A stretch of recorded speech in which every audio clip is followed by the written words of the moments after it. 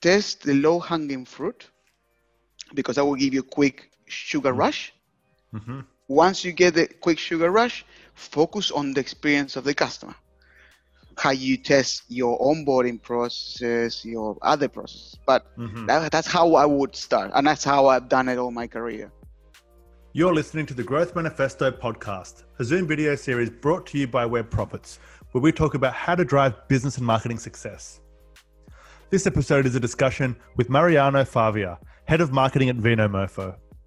We talk about how to use data, personalization, and customer experience to drive extraordinary growth. So let's get into it.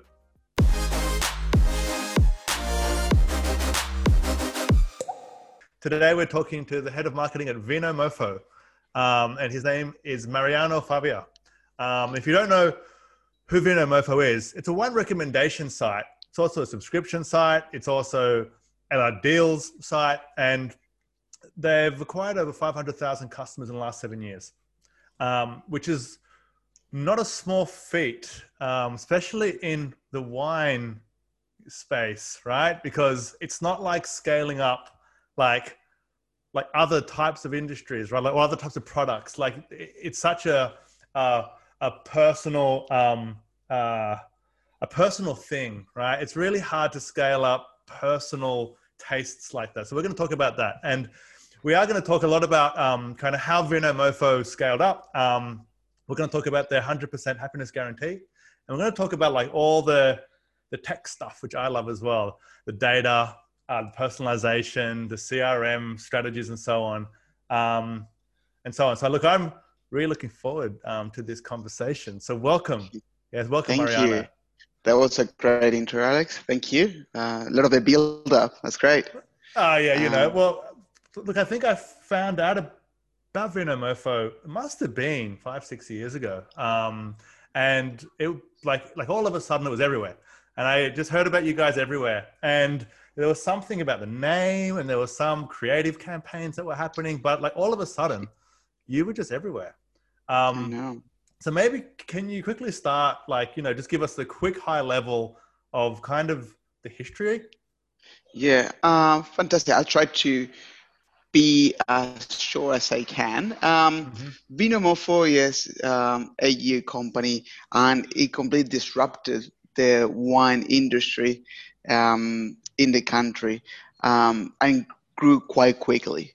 It started as a deal site offering wines that no one could offer at the price that we were offering, and it scaled quite quickly. And scaled quite quickly because of the PR and the amazing management that it was at Vinomofo back then. That the founder, Justin JD, is a techie geek as well. He loves wine, and he takes care very well of Vinomofo PR, and it did an amazing. It keeps doing an incredible job with spreading the word of Vinomofo. And not go into the tech side of things, but when it started as a deal site, it was a private deal site. So you needed to sign up in order to see what deals you were getting introduced to. And that strategy, which now feels crazy because that cannot happen anymore, but that strategy back in the day was very effective, and the database grew exponentially. And that's what it allowed Vinomofo to gradually build the database and the customer base. Because once we did get the email address, it was very easy to target with a specific deal, and that went bananas. And that's how, in a nutshell, how Vinomofo grew and scaled. Then competition, changes in the market. You see new competitors coming. And obviously, we encourage competition. Competition makes us better, but it's we noticed that it was in a different space than the one that Vinomofo started. So back in 2018-19, we changed a little bit of the focus from a very heavily brand awareness company to a performance brand company, and that's how I see the future of Vinomofo um, scaling in the markets. Also, Vinomofo, going back to the other point, grew a lot with the internationally, with offices in Singapore and New Zealand, and that also helped the Vinomofo world. But again, Vinomofo realized that let's just build the performance now. We have an amazing database of a happy morphos, which that's how we want to call it, a happy morphos. Let's just focus on what we do best, is getting the best deals at the best price guarantee, and be very more effective with the media that we purchase and leverage data to construct an sustainable process for the future. And that's how I see Vinomofo growing. And I love it. I love Vino. I love data. I think I'm in a really great spot, to be honest. Yeah, no, great. And we did speak about actually, should I have a glass of wine as well? Because I know at Vinomofo, you're encouraged to have 3 tastings a day. Like, is that what you said last time? Yeah, well, Or it's available. Yeah, I mean, pre-COVID, back when we were all working from the office is, how can I explain? I think the summary is like a big, awesome bar. We have a bar section which is for wine tasting, and we run could be more than 3 tastings a day. Sometimes I don't even know how many tastings, but there's always wine. There's always wine, and it's not my responsibility to test. I'm not the quality insurance for a quality guy for to try the vino, but I was very regular on those wine tastings. And I don't want to say we encourage drinking, we just encourage tasting good wine. And that's why it got us to what we pump, because we only buy and sell wine that we actually love. Um, as in many industries, there are different qualities. And that's what we got Vinomofo to this amazing retention rate, where you know that regardless of your taste, you're going to get good fucking wine. That's what you're gonna get with Vinomofo, and you're gonna get for the price that you love, delivery as fast as we can at this stage, Yep. and an amazing experience with Vino. Yeah, sure. And there's a couple of points I'm going to come back to on that, but I think Yeah, the first one which stood out for me was your 100% happiness guarantee. yeah. How do you guarantee happiness, first of all? Exactly. Well, it's a promise. It's a promise that we deliver to the customers, and that comes to what we call the Mofo value. At Vinomofo, and excuse me, if I probably should have done some research, but I'm pretty sure that we are the only ones in the world that you can return the wine after you open the wine. And if you order a box of 12, you can open 2 wines, say that you didn't like it, and in terms of in a lapse of 365 days, you can return it and you get the money back.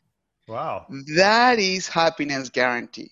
That's that's how serious. we as Morpho value we define guarantee. And if our returns rate, there are returns, of course, there are returns, Of course. but they're not. We don't have many. We And just you want to haven't, have happy morphos. That's what we want. Happy morphos. and you've always had the guarantee, or how Yeah, has there been a time where there was no guarantee and then you it's introduced it? correct. No. It's always been happiness guarantee. And we deliver the brand promise with the returns, with epic wines and good wine only. That's the combination of the 3 things is what is building the happiness for our morphos And then how do and you bringing the integrate? scale. Yes, yeah, of course. How do you integrate that into your marketing? So where does the happiness guarantee get integrated? Because it feels like you would lead with that, but I've seen the website and I've seen some of your marketing. You don't really lead with that at the very start. No. It's more an invisible promise. You won't see us promoting free returns. I don't think there's any brand that would like to encourage returns, but it's an option. It's an option you have. It's an option when you call Vinomofo, when you write an email to Vinomofo, you can return it. And that's the happiness. It's an invisible way to delight our customers. That's how it's embedded. That marketing strategy is embedded in the way we do stuff at the company. We don't think we are the best. We don't brag about our value proposals. It's just we live it. It's an ongoing thing. It's not a marketing campaign. It's just a way to live the Mofo value. So because this is interesting, right? And let's just talk about this part for a second, right? Because because I understand just what it is to integrate something like that across the company, but a happiness, like to have a happiness type of guarantee, 100%, 365 days, where you can open up two bottles of 12 bottles and have them and send them back for a full refund. That would be scary for a lot of companies, right? Because they'll be thinking of the potential loss, not the gain. But what are some of the things that you integrate across the company to ensure that there is happiness? Yeah, correct. Customer service, excellent customer service. We have an excellent SLA level of response. And we have a team, which is our wine brokers. Our wine brokers, it's a team inside Vinomofo that ensures your experience at Vinomofo is the best as it can be. So you can call Vinomofo.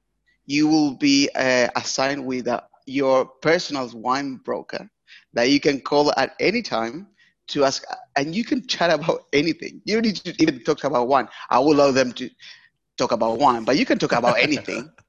And that's how we have integrated two main areas in the companies as part of the marketing strategy. An excellent customer service, an amazing wine broker team, because those teams are the ones that are leading us to an amazing retention rates. Again, without much market research, Vinomofo right now has 80 plus NPS score. And that shit is like Tesla level. That shit is Tesla level. You don't get many 80 plus NPS. Vinomofo has it. Room for improvement, there's obviously the room for improvement. But I'm pretty sure that we do things very well. So essentially, the guarantee, it kind of just sits behind the company's operations. But from a marketing perspective, it's not really part of the marketing side of things, is it? So what does the marketing then do? Because if that's what the operations have to support, right, is that happiness, then how does the marketing arm start that experience? It's from a life cycle perspective, because marketing, it's a lot of things. Maybe I'll explain more about how we do the lifetime experience of Vinomofo. It's the moment that you sign up, from how you visit, you sign up, and then you get your order. That's how we ensure the operation side of happiness.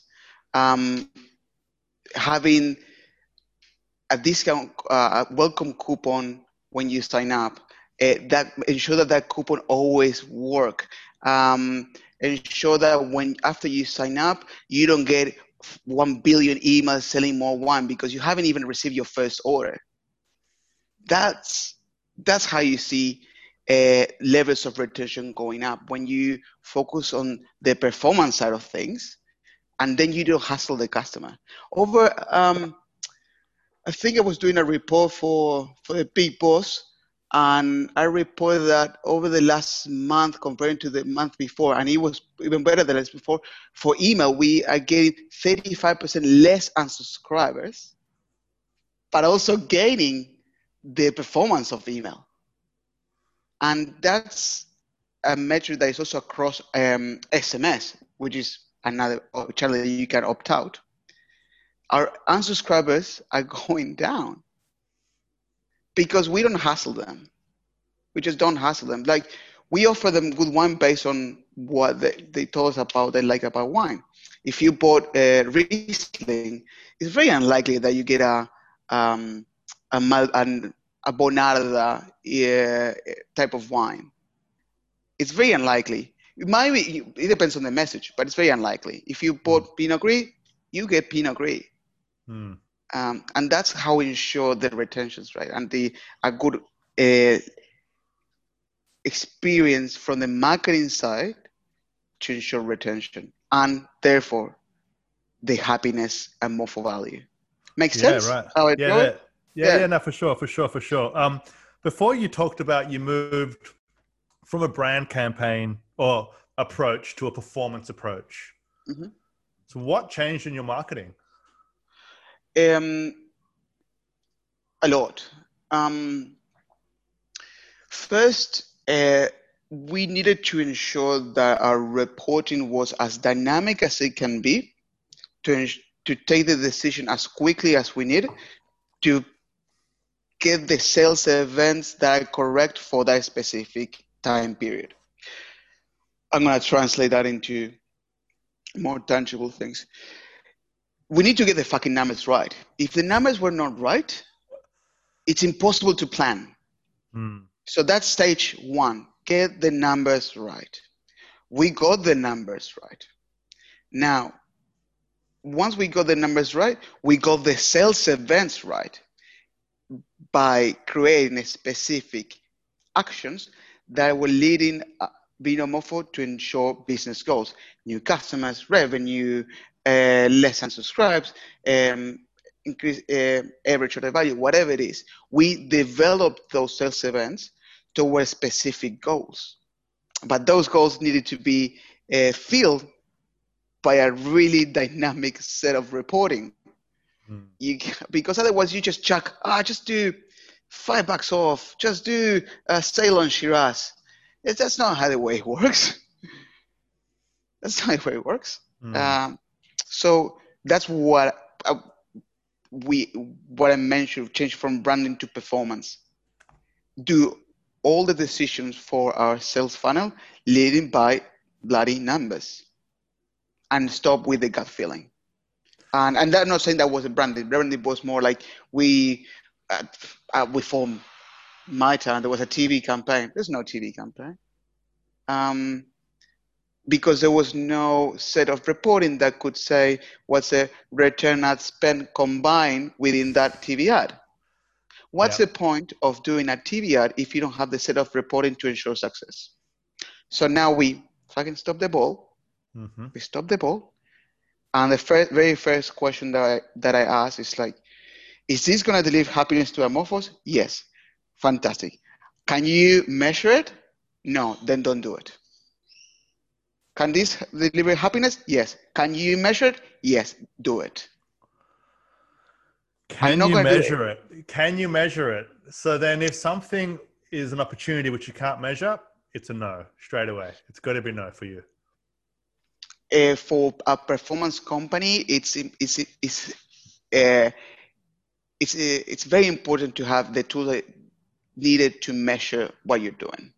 And I probably encourage this to everyone. Obviously, there are some things that are less tangible than others, but it depends what metric do you use to measure the success. One thing is measuring NPS. One measures is another KPI could be sales. Different ways to measure it. And I think most of the things that we do, we measure it. All of it. It's a very data-driven team across the company. Yeah, right. And so you talk about reporting, right? And to get the numbers right. Yeah. So, are you able to talk through about kind of how you report? Like, is it a spreadsheet? Is it like a reporting software? Is it a specific database that has like interface created? Is it? Yes. What is it? Like if you can talk So about it. yeah, without naming obviously any partners, because I haven't spoken to them about this. um, we our engineering team is bloody awesome. What they ensure is they capture all the information within our what we call admin, which is our own database. So I imagine, without getting too technical, it's a D3 database, host whatever it needs to be host, and we gather all the data.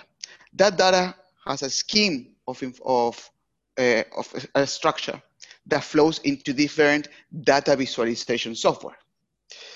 That data visualization software might not be the only source of reporting for multiple teams. So what we do is build apps that can integrate the data visualization with other channels, like for example SMS, to build another set of data visualization where is my Bible, is the thing that I see when I wake up, is the last thing that I see when I go to bed, which is my Bible. And this second data visualization for marketing purposes gathers information from will be our admin. It matches us with, for example, Google Analytics, but Google Analytics also gets information from multiple sources, for example, cost.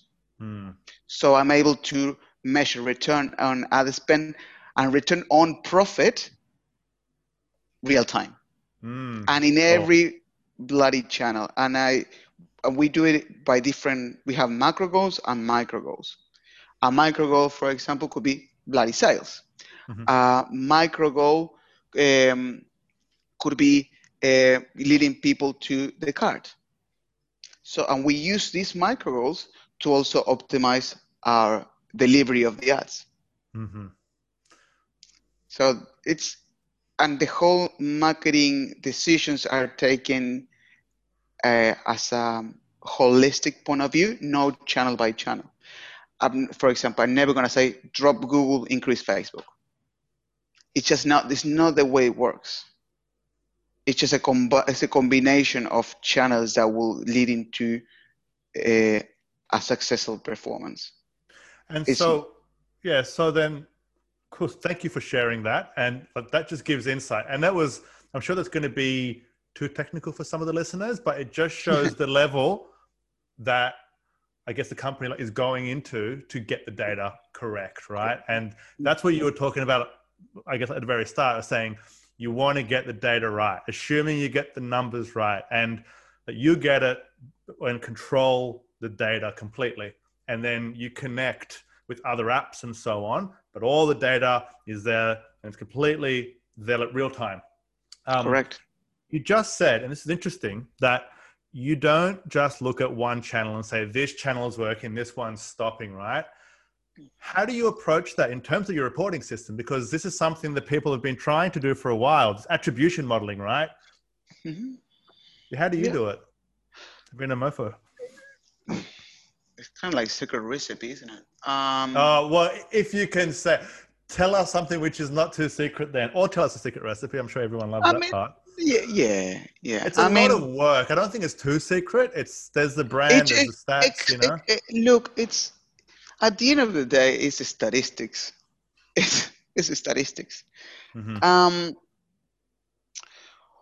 way I work is towards a lot of people at the company is agree on one metric that it's the main metric. And that, for example, could be return on profit. There's that metric, it's A. And as long as that metric is always A, you're doing a fucking great job. And then you need to consider the positives and the negatives from every channel to make it a successful mix. And I'm gonna go, for example, using SMS as a customer acquisition probably would be a bit of a silly idea. Now, using SMS as a way to tell the customer that the wine is on the way seems like a great idea. Using Facebook to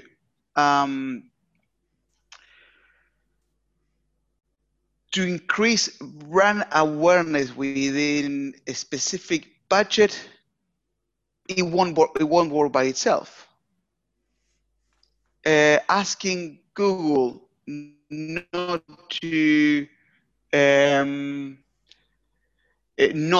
overspend on mobile, and this is just an example, probably it's a combination of things that you need to consider. It's not just Google, it's not just Facebook, it's not just this, it's a combination of things. And the most important thing is how, once you acquire the customer, what processes are behind to retain those customers to increase your sales. Because you can have a fucking great... Sorry, I'm cursing a lot. No, sorry. It's fine. If you talk normally, curse away. It's okay, fine. Cool. Yeah, sorry, that's another mofo thing. Once you get the if you get a great customer acquisition strategy, which is fantastic, and the companies are doing amazing, but if you don't have anything to retain them, what's the fucking point?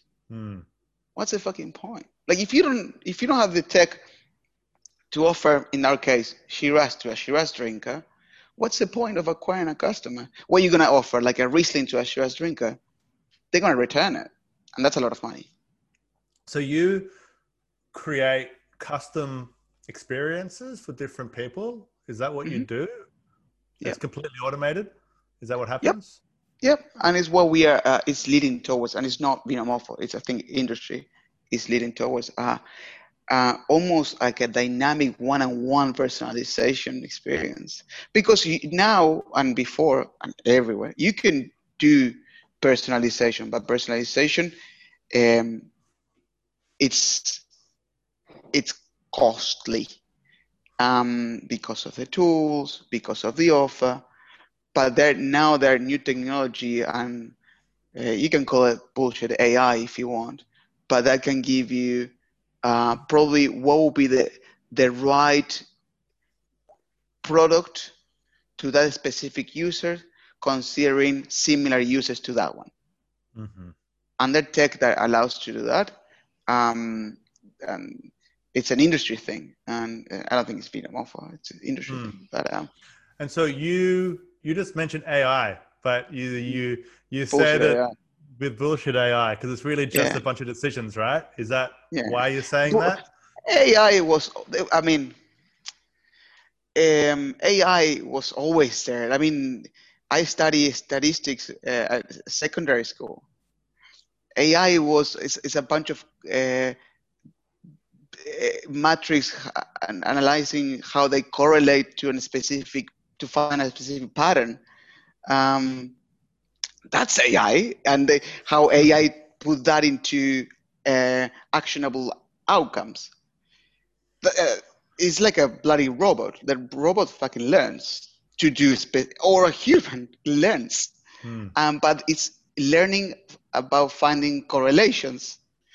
Oh, the fire equals hot. Hot equals bad. Therefore, I'm not going to touch the fucking fire.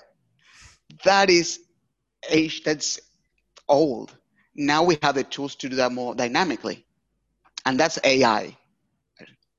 But you can have AI on Excel, like correlation. I don't know the word in English. Anyway, you can do it in Excel. Yeah. I can't translate for you either. No. Yeah, I'll find it. I saw like a recent article in the CMO magazine that talked about how your 360-degree customer view basically helped to get the 5 times increase like in engaged customers and 120 times return on investment. Is this because of the marketing technology which you've just explained? Is this how you've done it? Or is there more to it than that? No, it's basically that.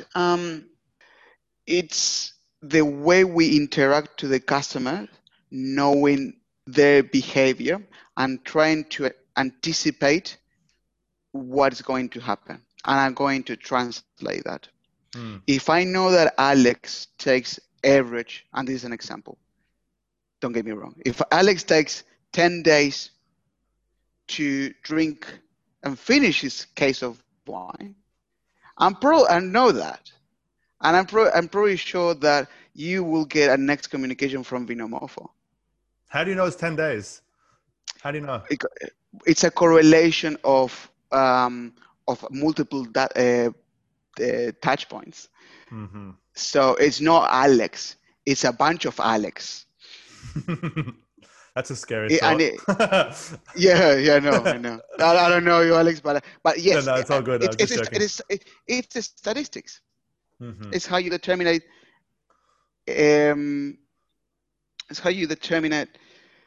an action based on a sample size of the population, and then if you have the tools that allows you to and real time to tell you that specific outcome, then you know what to do. Offer more wine, and if you know that what wine, is even easier. And that's what I was referring to, the 360 customer experience, because I integrate customer behavior when you're browsing, when you purchased, how long does it take to repurchase, if you review it or not, if you review it positively or negative, and if you are less likely to purchase or purchase more. Things like that. Mm-hmm. That are e-commerce, not even e-commerce, that again, sure. it's old. It's old. Yeah, sure. And so you can do this because of the size of the database now, right? Like, so this will be hard in the very beginning to be able to do this predictive analytics, 100%. let's call it. Yeah, 100%. Yeah, 100%. And so when do you think is the minimum starting point? You know, say for example, like if someone's on the podcast and listening to it, and like, this sounds really good, what do you think is the data set required to be starting at this level? The answer is always, it depends. That's a marketer's answer, isn't it? Every marketer. What's the CPA going to be? Well, it depends. You know? It depends. Like, if you don't know the answer, it depends. Are you familiar with A/B testing? And probably more the people will say yes. Most of the people, yes, yeah. For a result from an A/B test to be statistically significant, it needs to have certain degree of confidence. Mm-hmm. And there are calculators that allows you to know what's the optimal sample size of a population based on a confidence ratio. Mm-hmm. Now, you can run fucking billions of A/B tests with 5 people, but it will take you a long time to determine a statistical significant outcome. So it depends the time. Mm. The more population you have, the less sample size you need, therefore less time you need to make a accurate answer. Mm-hmm. So it's really depending what also is the outcome that you want to analyze. It's not the same as analyzing traffic as analyzing sales, because the sample sizes are different. Mm-hmm. The population is different. So it really depends. But to your question, if you have more than 10,000 in your database, you can do cool stuff. Really? Okay, that's a good number. I think so. I love numbers. I love simplifying things, for people. But I gave you the theory. But the practicality is like, if you have 10,000, you can start doing cool shit. If you have less, probably will take you less. Will take you more time. And I think the history of Vinomorpho is a living example of it. At the beginning, you can't do A/B testing. You need to go through your bloody gut feel, because you can't A/B test, because you don't have people to A/B test. Mm. And that's how for example, JD Justin did very well. He knew the market. They know the market, so they know what it works and what doesn't. So that simplifies the learning curve. So it makes you less dependent of A/B testing, because what do you need A/B test if you know the outcome? if you know the outcome. So then if someone has 10,000 people on their database, it's very different to 500,000 people that are returning every week, right? So what would be one of the first things which you would do? That cool shit that you were talking about. Yes. What would be some of the things with 10,000, which is very small, I would say, right, to start with. But what would you do? I peek into the sales. I see the sales funnel, and I gather what I call the low-hanging fruit. And the low-hanging fruit that will get me to results is experience in the checkout process. So anything that you can do to create a frictionless experience in the checkout processes, and you can test it, it will give you a very quick result into your bottom line that you can get sales if you improve the checkout. By improving the sales, it will give you enough oxygen to test shit on the top funnel. And then you can test if red works better than blue or blue works better than green for a bloody ad. Yeah. I think, and I made that mistake, where you test things and then it's like, what the fuck I want to test a dude versus a woman? Like, why? Like, why? Why I want to test, yes, more CTR of the woman, whatever it is. But why? Is this going to, is this, do you really believe that having a different character on the ad will lead you to a better conversion rate? Probably it's a combination of things. And then you need to have a lot of information data to analyze very accurately if the actual person in the ad will define this, how successful or not. So to recap, test the low-hanging fruit, because that will give you a quick sugar rush. Once you get the quick sugar rush, focus on the experience of the customer.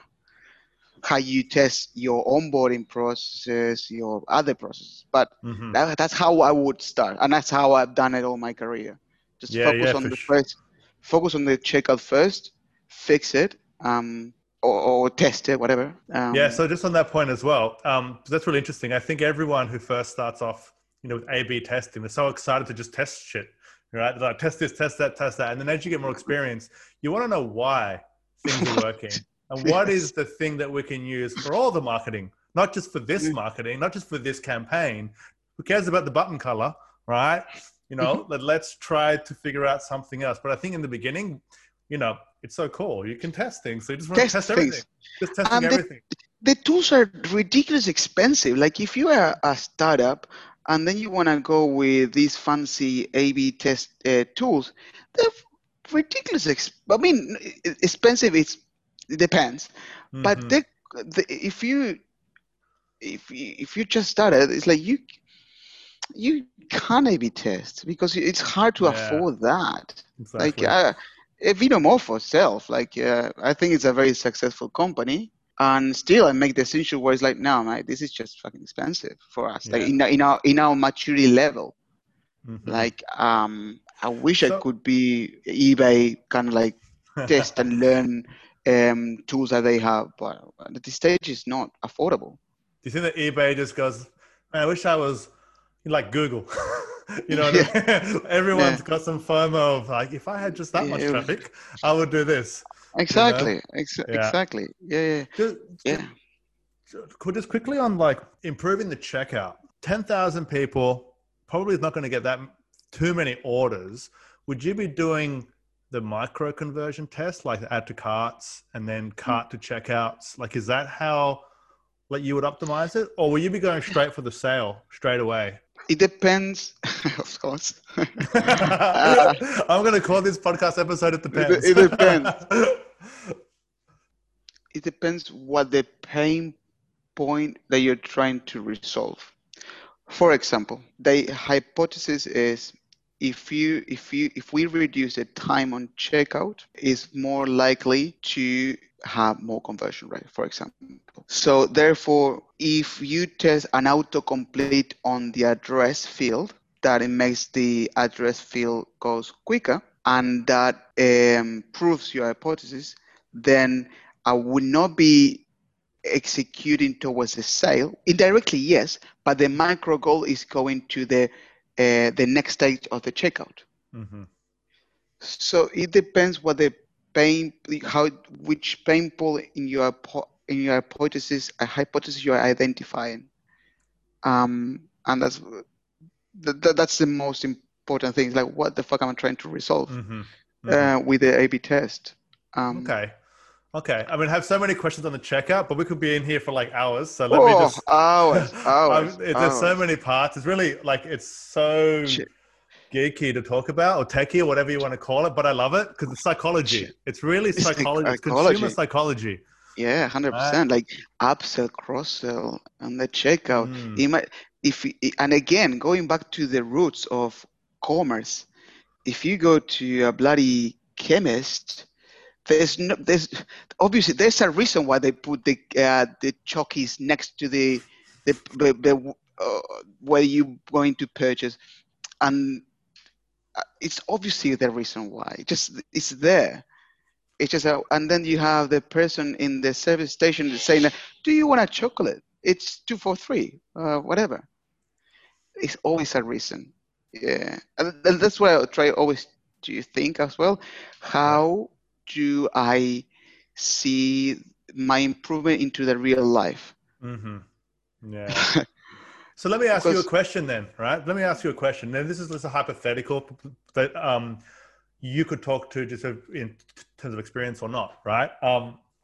Would you prefer to put an upsell before the purchase is complete, or would you prefer to put something after the purchase as like an order bump? You know what I mean? Because it's like before the purchase, hey, you could buy some wine openers or whatever. Some bottle openers. Or afterwards, hey, just add this button and get this, for half price. What's your preference? Obviously, you just named this podcast. It depends. So that was a joke, by the way. It's not gonna. But what would you start with? Yeah, like if you had to start before you had all the data and all that, would you prefer to put it before the order or after the order?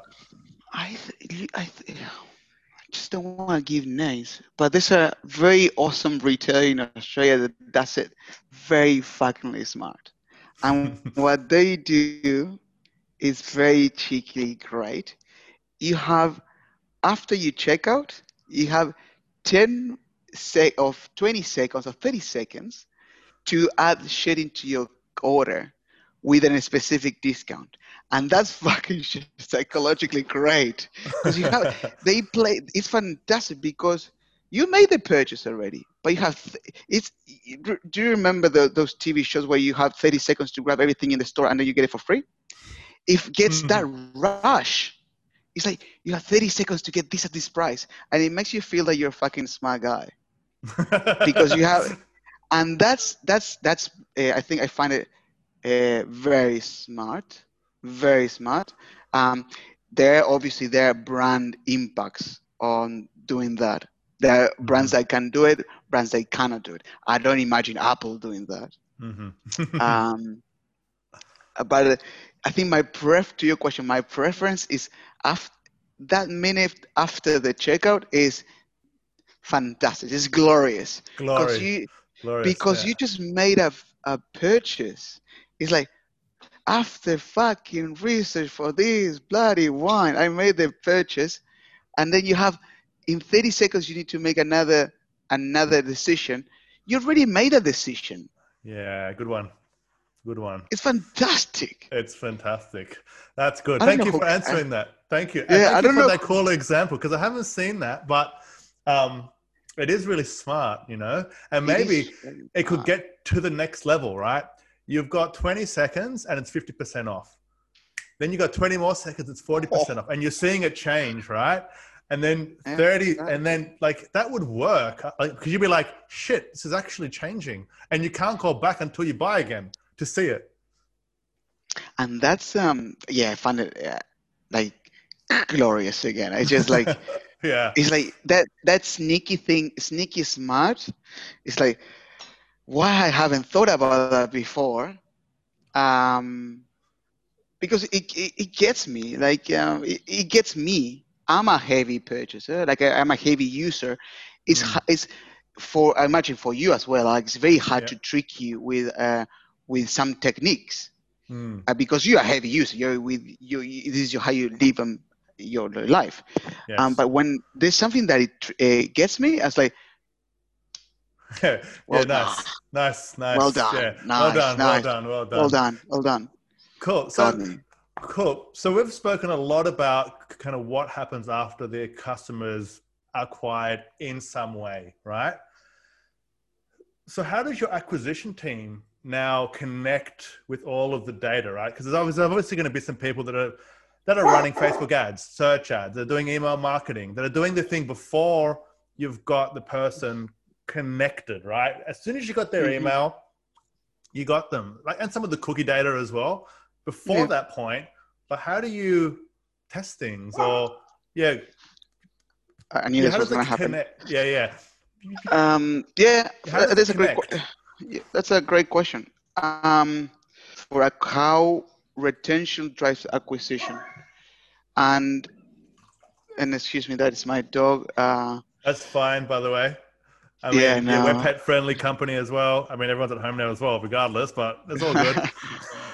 So what we've done is we grab a specific period and we analyze it, the first purchasers of a group of users, and we notice what were they buying as for the first purchase. And we didn't. Australians love Shiraz. We thought it was like, nah, just fucking offer Shiraz. Yeah. I love Gut, Shiraz, especially yes, from the but Barossa. It's my for the favorite. Barossa, exactly. That's a gut feeling decision. But what we realized is first purchasers, they were buying mixed cases That's random. because people are trying to test Vinomorpho. They're trying, they're new customers. So what we did is start creating sales events toward mixed cases. And that's Robbie. And that's how we increased, how we leverage our retention information data for acquisition strategies. What do they buy? If that's what they buy, just expose it more. That's an example. But so you then also will know, because of all of the database information and so on, the demographics, the geographics, and maybe also some psychographics, right? Like you can potentially predict what somebody might like or what are some of their interests. Is that right? Like, and you will put that then kind of like into the targeting. Like, except like for Google search is easy, right? Because they search for Shiraz, you pop up for Shiraz.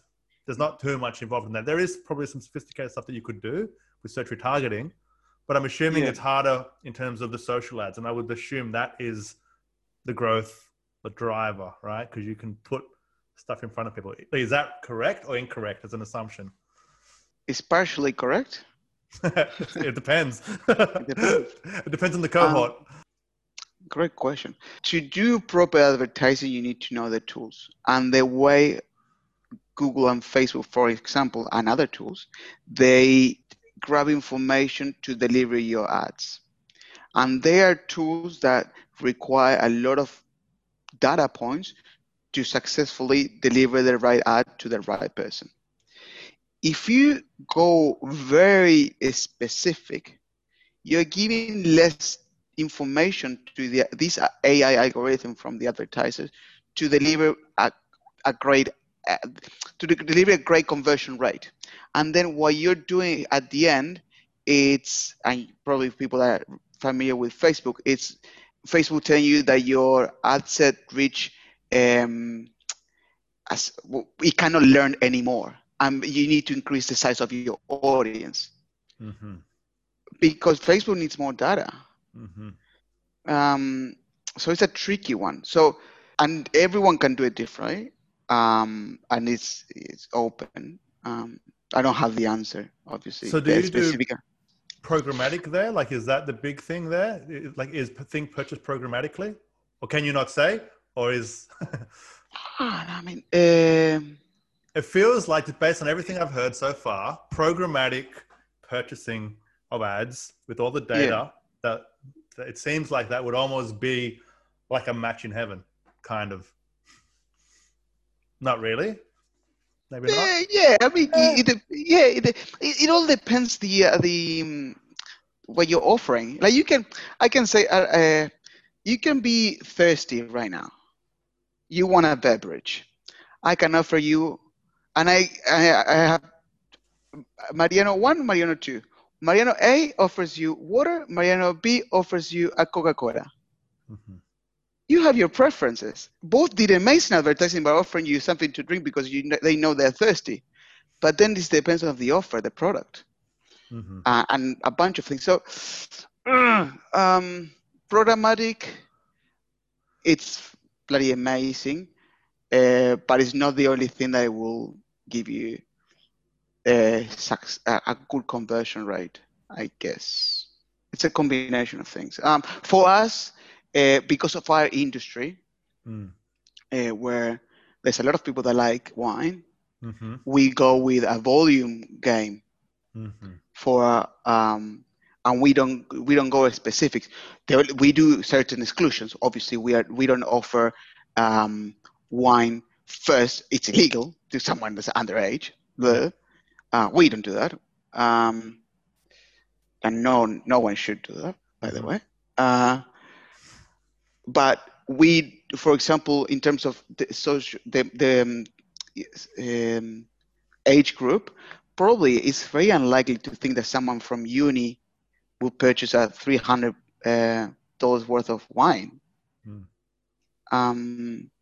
So yeah, I do those exclusions or inclusions. Got it. Yeah, So your top of the that's funnel is wide. It's like it's wide at the top. You just want to get their email, and then once you got their email, then you've got lots of other things into the place. If you can get the cool. So are you going straight for the sale straight away? Like is that no, no, so you never go straight exactly for the right. sale. So No, you got a never. funnel approach. Correct. So yeah, I go with, and that's why I leverage the benefit, the good things about each tools. Facebook is fantastic for reach, for example, but probably for direct response is not as good as other tools, and that's fine. That's fine. That's totally fine. And that's how I see my holistic marketing mix working together. One gives me good traffic, eyeballs, relevant eyeballs, but maybe too early in their customer journey. So then they need another set of ads or another email, whatever it is, to make them from desire to actually convert. So but the metric that tells me that in my case is return on profit. So that tells me how much can I spend on return on profit. Return on profit is time fantastic as well. It's Fuck in real yes. time too. Yeah. And if JD will listen to the podcast, he will be like, my boy, he learned. Very, very good. Mariano, this has been a really good chat. I've got some quick fire questions that I'd like to ask everybody at the end of the podcast. Yeah, there's nothing too crazy. Just some simple things that will give some additional kind of information to people that are listening. Yeah. So you ready for it? Yes. It depends. If you had to use just one channel or tactic for growth, then what would it be? Focus on recommendation from my existing customers. Okay, that's a good one. Ask what book has had the biggest impact on your success? Well, you're implying that I had success. That's fantastic. Well, Thank you, I Alex. mean, this conversation isn't with like a junior, a beginner. You're like, you're running a pretty complex, marketing team and strategy. I think there's no, and this is probably again from my background, there's no book, but there's ADMA runs really good courses and mini MBAs of marketing that are very fucking great. Okay. So probably should get commission on this, but that actually inspire me a lot, and also talking to customers or people that Mm-hmm. knows the industry more than myself. That is my real learning, because technicalities kind of like I kind of know them, Mm-hmm. but learning how to interpret, how to use those technicalities for the eyes of customers, it's Mm. asking questions all the time. We're at Vinomorpho, we are doing more surveys more than ever. Um, Okay. yeah, and we are learning. We are learning. Okay, cool. Um, What's your number? Cool. So, what's your number one piece of advice to hire awesome people? I would say for our industry and knowing what we are going, I will try to assimilate and learn how these people, how these candidates will interpret and associate data for a specific outcome. My piece of advice is try to define a use case that requires a lot of data points and make the candidate think how they connect the data points. Mm-hmm. Because this creative thinking and connecting dots, it's a cross skill for any shit that we do. Mm-hmm. Advertising, engineering, anything, association of things, um, and Python. Python. If you know Python, that would be a plus. Yeah, great. That's Cool. So, how do you relax after a crazy day in the office? I mean, so you're in Melbourne, so I don't know how you relax in general now, but yeah, how do you relax after a crazy day in the office? good. Walking this guy for an hour or 2 hours. Yeah, That's great. how is my he is my down to earth guy. Yeah, Um, that's perfect. yeah, and if it's Friday, I put not encouraging this at all, but I might put some wine in my coffee cup and go for a walk. That's nice. Cool. So, what's your best productivity or time management tip? Your best productivity or time management tip?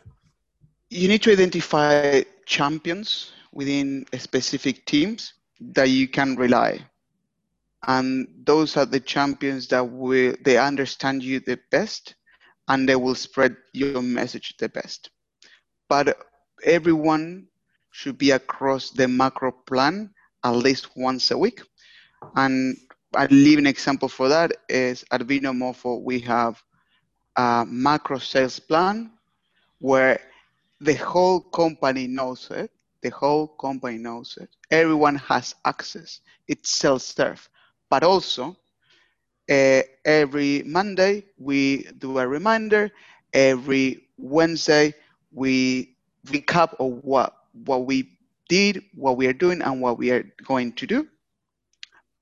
And it's my duty to report the outcomes to everyone in the team Mm-hmm. for my specific area. And every head should do that. So there's no tool that I specifically use. I don't use anyone. It's more about connect with the team, kind of like real all the time. Mm-hmm. Yeah, no, Um, that's great. That's great. And of course, what's the best piece of advice in business that you've received? Best piece of advice in business that you've received? um, I think it's from my very first post when working at Dell. Mm-hmm. He told me that there are two type of employees. Then and you have people that they need to be told what to do, and there are donkeys with a lot of initiative. And he said that I was a donkey with initiative. And he said to me that, and that's the best piece of that. He told me like, Mariano, you have great skills. Think before you talk. Think, analyze before you make a rush decision, because nothing comes great after a rush decision. And I can relate you can relate to your personal life as well, or your business life. Nothing comes great after a rush decision. And he was very clear to me, like, Mariano, great skills, fantastic initiative. Now sit down and think what you just said and come back to me later. Yeah, look, just on that one as well. It seems that thinking is the thing that's hardest to do, to stop and think, but that's a great one. And last one, how do you have fun? How do I have fun? Very easy.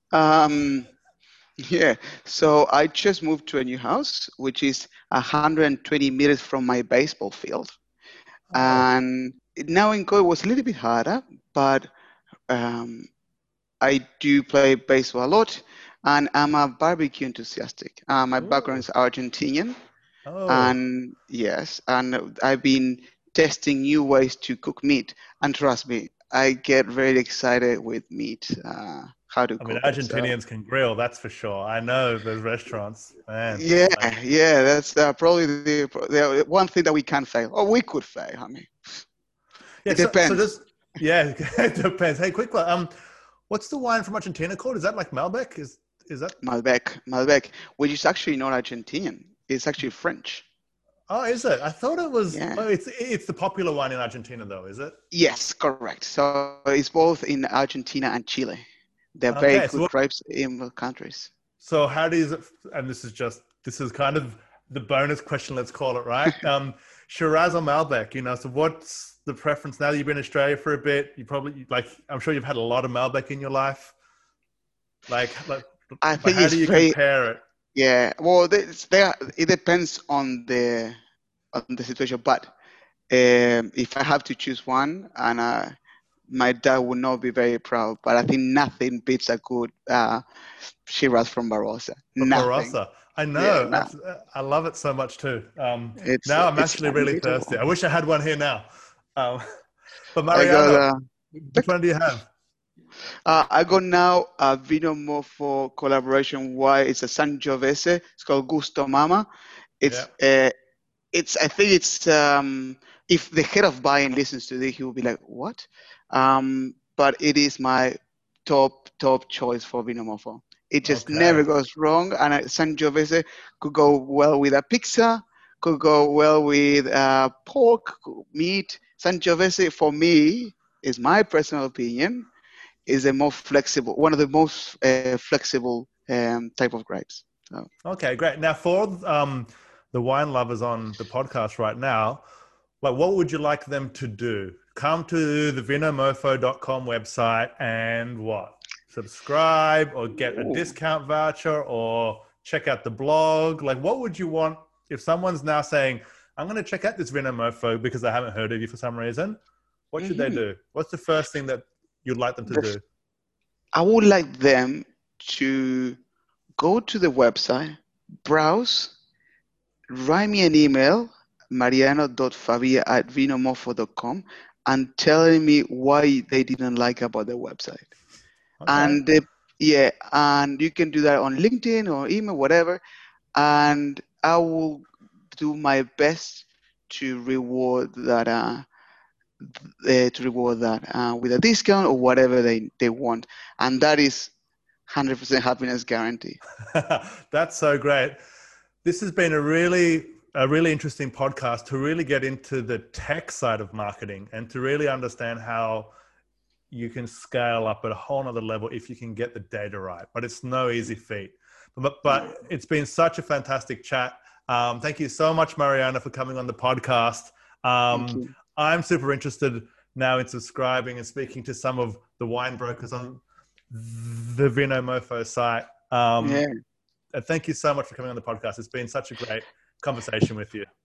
Thank you. Thank you so much, Alex. Thanks for listening to the Growth Manifesto podcast. If you enjoyed this episode, please head on over to iTunes and give us a 5-star rating. For more episodes, please visit growthmanifesto.com/podcast.